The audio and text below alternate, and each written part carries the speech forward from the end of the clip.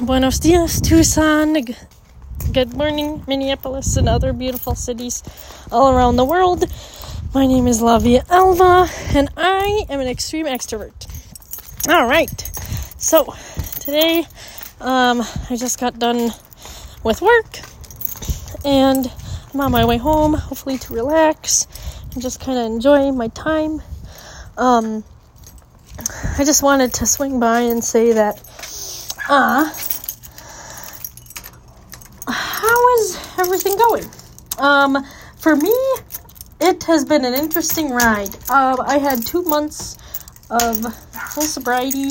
Things were really going well. And then I started to slip up. I don't know if you've ever heard of a term, California sober. And it's interesting because California sober means that you can still, smoke the green, the ganja, the marijuana, obviously in states that are legal. If it's legal, you can do it. If you follow the guidelines. Here in Arizona, it's kind of like drinking. You can drink at home, you can drink on your property, but don't drink in public, unless it's at a bar or a designated area. So it's kind of the same as green here. Like, you can't, drive and do it at the same time, obviously. Or you can, have it at home. But just don't be walking around on the street and be like, hey, I'm just going to do my thing. Like, some of us would, imagine a world where that would be ideal. I was talking to someone that I trust, and they were telling me about how did I feel about if they legalized all drugs. And personally, I was like, I think it would have been an exceptional idea. I think legalizing all drugs would eliminate a lot of problems, but it would create a short-term problem. People would get excited at first, obviously. They'd be like, woo! And then after they're all done with their spiel, or, worse, people, overdose and stuff, which people don't want. I shouldn't laugh. I don't laugh about that, but I'm the kind of person that I laugh when things are, dark. To relieve my own stress. Anyway, I won't get sidetracked, though. The point with that is, that's just my opinion. I think if we legalized all drugs, eventually people would be like, who cares, and quit doing them. Excuse me. And the people that would keep doing them, they deal with the consequences. It's whatever. That's just my opinion. But, people are entitled to different opinions. And anyway, so I was the kind of person that I did experiment with this California sober kind of idea. And I realized something about it is that when you are going through recovery, especially if you're an alcoholic, they teach you that sometimes mind-altering substances, whether it is weed or, anything, it works just like alcohol. It just serves a purpose of escape, relief, of anxiety, of anything in particular, really. It's only really pertaining to you. Anything is valid. Any reason is valid for you. And that's why people do it. And at some point in your life, you have to realize, are those reasons valid enough for me to use? And for sometimes in your life, it will be valid. Sometimes you're like, you know what? I had a really rough day, and I'm going to have a beer because that's what we do when we have a rough day, right? That's what we do. We have a beer, we, go out with our friends, or we do our stuff, whatever we do, and it's just beneficial. It doesn't affect our life. It doesn't make it worse. It doesn't make it better. Hopefully everything we do in our lives would enhance it, right? And that's how I feel when I go about my life. I'm like, what is going to enhance my life? We don't want stuff that's gonna, make it worse or, like, more miserable, right? And so we want, like, experiences that we're gonna be like, wow, this is a great experience. I genuinely enjoy this experience. And drinking can be, maybe, that kind of experience at one point. But there does come a time in your life that it might not. And for me, it became a point where I was like, man, I just like it too much. And it really has become something that I'd rather do over other things. And that's not good. That's an escape. That's a reason to not live. And I've been really kind of experimenting and kind of like reading up on the idea of religion, because I'm not a religious person. Everybody knows this. Anybody who listens to my podcast, I'm like, I don't really identify as being religious. But being spiritual, absolutely. You have to be spiritual in your life, I think. And one thing that I realized throughout my journey with sobriety is that's where things really started to go downhill for me. When I did not have a sense of spirituality, religion. And for some people that is more so religion, but for me it was spirituality. I was lacking the understanding I had for myself, and I was lacking the purpose. And that's the thing why religion kind of falls into the cusp of recovery, because with religion comes purpose. Because sometimes religion just gives us a purpose, when we, in fact, don't know if we have one certain or not. Everyone has a purpose, I could argue, but not everyone believes deep down in themselves, like, oh, hey, my purpose is this because, I'm a good person, or, my purpose is my children, my purpose is my lover, my purpose is my mom, my purpose is my family, anything. But sometimes we get lost in our purpose. Sometimes we get too lost in our purpose, and sometimes we get too lost in ourselves and not finding purpose. And that's how I was. I was searching for everywhere else for purpose, and I was not looking in myself. And I was not looking in the mirror. I kept on listening to friends. I kept on listening to family. I kept on being like, okay, I have to do this. I have to do that. And I realized the reason why it never worked out is because I never, ever, ever wanted the change. I didn't want the change that the other people were seeing that they wanted in me. I didn't want to do that. I didn't want to stop with my lifestyle. Because I was young, or I had an excuse. And that's all it is. It's all excuses. Excuses after excuse. And it's funny because I often said this in another podcast, that excuses are really tricky. Because, for example, some of them will appear legitimate, okay? Some of them will appear like a legitimate reason to drink. And when I'm saying excuses, like, yes, if you're not an addict, or if you're not somebody who's, has had previous experience abusing drugs or substances, you can think of this as other things too. You could think about like exercise or something that you overdo. But in regards to addiction, when it comes to substance use, as an addict, you will always use an excuse. You will always have an excuse to why you are using. And that excuse is extraordinarily valid to you for whatever reason. And the reason why these are so tricky is because some of them legitimately seem valid. Our friend dies. Our best friend dies. That causes us pain. That causes us sorrow. That causes us excruciating amounts of agony. And we'll be like, you know what? How else do I get through the day? How else will I if I don't do this, huh?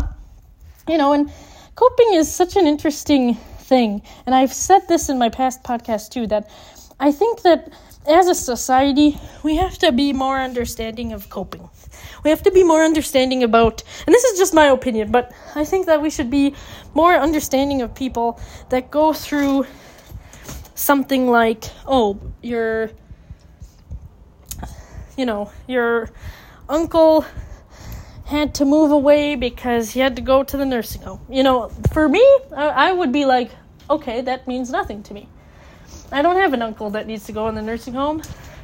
Like, I'm fine. That doesn't give me any kind of distress. For anyone who has experienced that, that's going to be triggering. They're going to be like, oh man, I remember one of my family members had Alzheimer's, and I had to go and, say goodbye, or I had to move them to a nursing home, or I had to move to help them, or like, things are changing. Inevitably. Always. Always, always, always. That's something we will never be able to escape.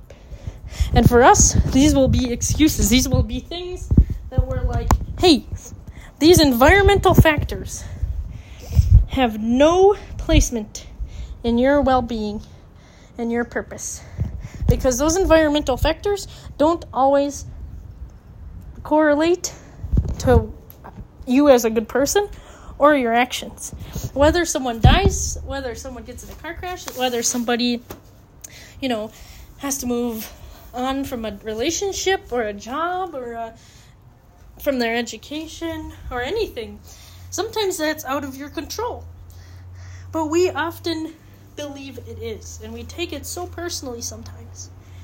And the thing is, these are tricky points, because you're like, man, now that and these emotions are coming up, now those are validations to how I feel and how I should be feeling, and these are the actions that I'm going to portray. Why? Because of my feelings. And one thing I really had to learn throughout my life is that when I went to rehab, they taught us a lot about feelings. Feelings was something that I was like, I don't know what you're talking about when you talk about feelings. Growing up for me, I was the kind of kid where I grew up with a very strict parents. Mainly one more so than the other, but I had strict parents, and, you couldn't be too silly. You could be kind of, but you couldn't show too much emotion either, couldn't cry, don't be weak, hold your head up high, sit up straight, things like that. They're not all bad advices, but with time, what really oriented with me is that I, in my adult life, believed that if I displayed certain emotions, I was not being appropriate. I wasn't being like the adult figure that I should have perceived myself to be. So let me explain this better. So for example, growing up, your parents might say, hey, you fell down, don't cry, get up, let's go. And that's fine. That's not always bad. I don't think that's always bad. But, once I got to be an older being, this internal voice that I would hear from people that I was learning about life with, the people that you learn life from are people closest to you, your family, your friends, your brothers, your sisters, right? And they're humans. They're not going to have the best quality knowledge. Why? Because they're just human beings. I like to hope that everyone strives to be the best person that they can be. And that, excuse me 1 second. I have allergies, sorry.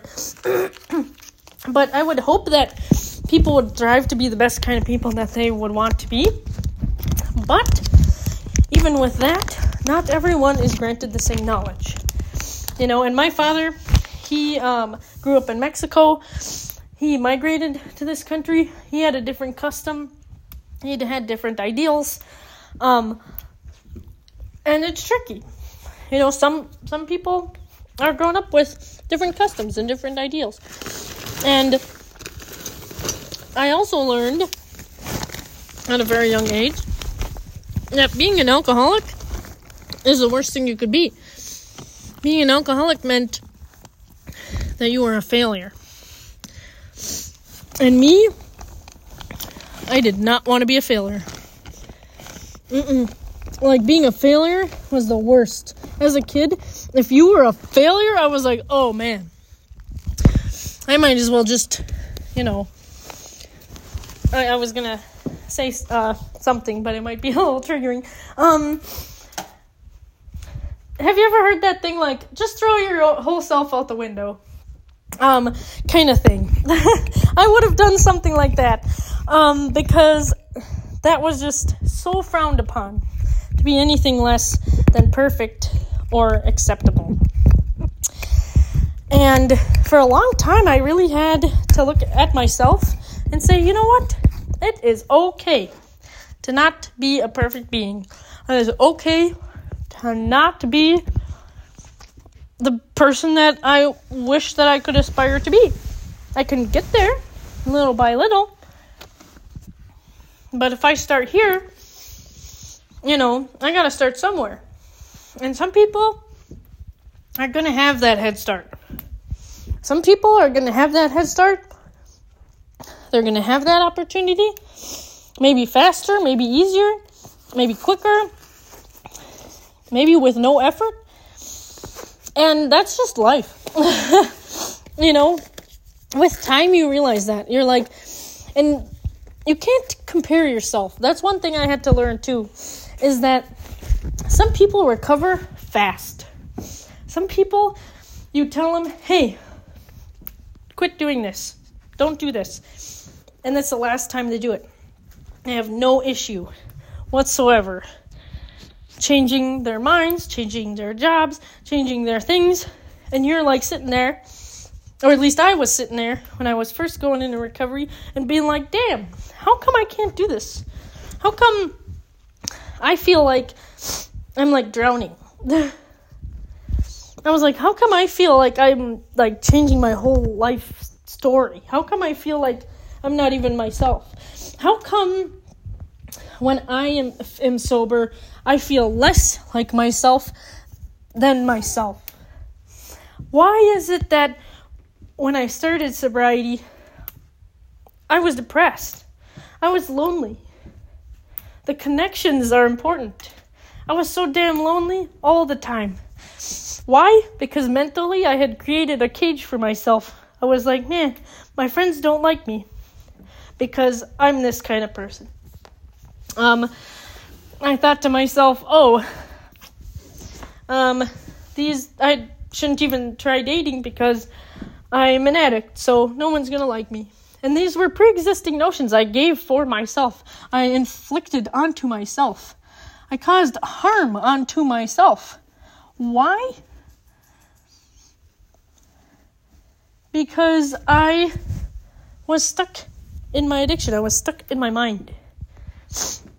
And I was like, I can't be free. I did not feel free.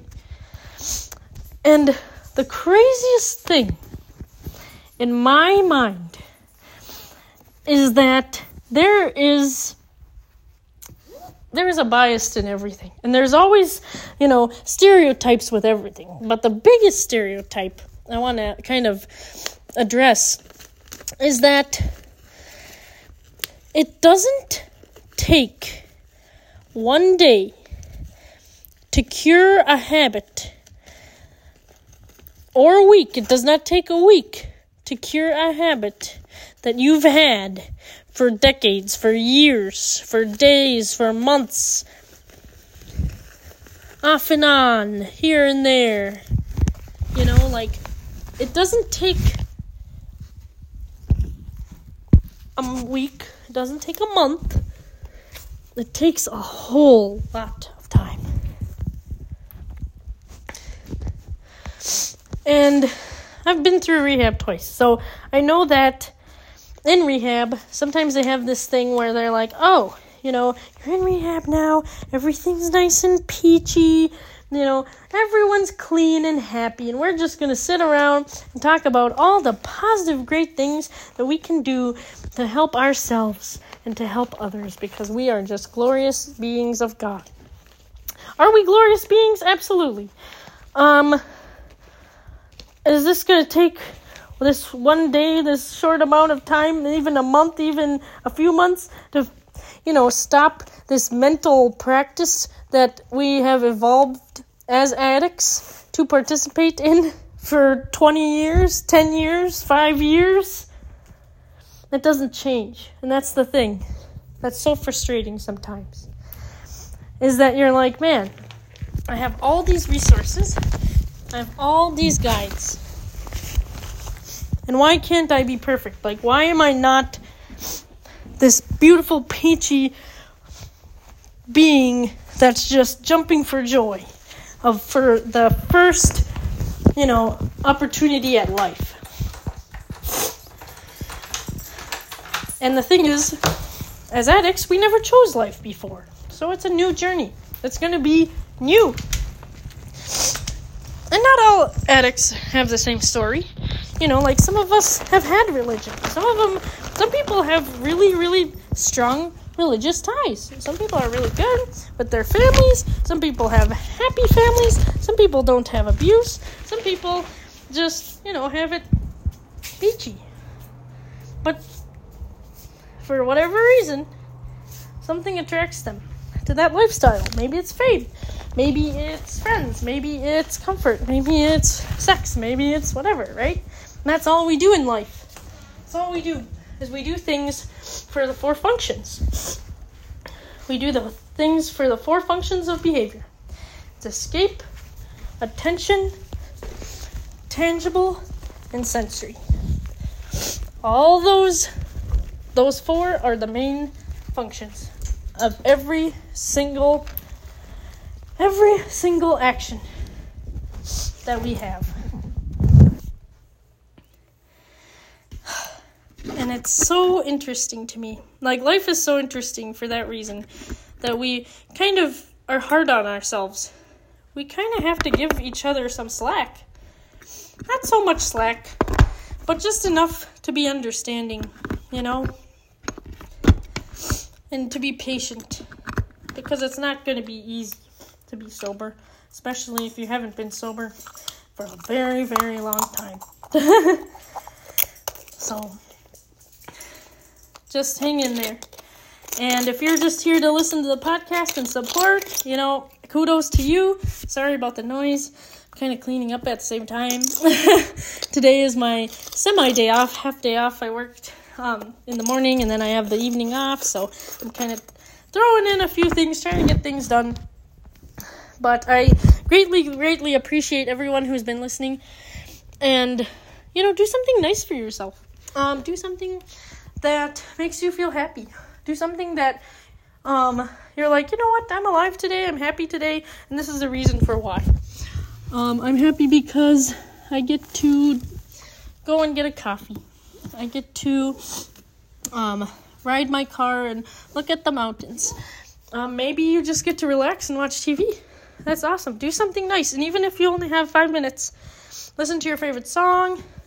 Do something that will uplift your spirits and just kind of say, hey, I'm here. I'm happy. Sometimes it's easier than others. Easier days than others. But I'm happy. Listening to me, I hope that, you get your own ideas on what you want to do in regards to your sobriety. And it really definitely helps me when you guys are listening. And you allow me to talk through the things that I'm feeling. So for that, I greatly, greatly, greatly appreciate all of you. And safest of travels.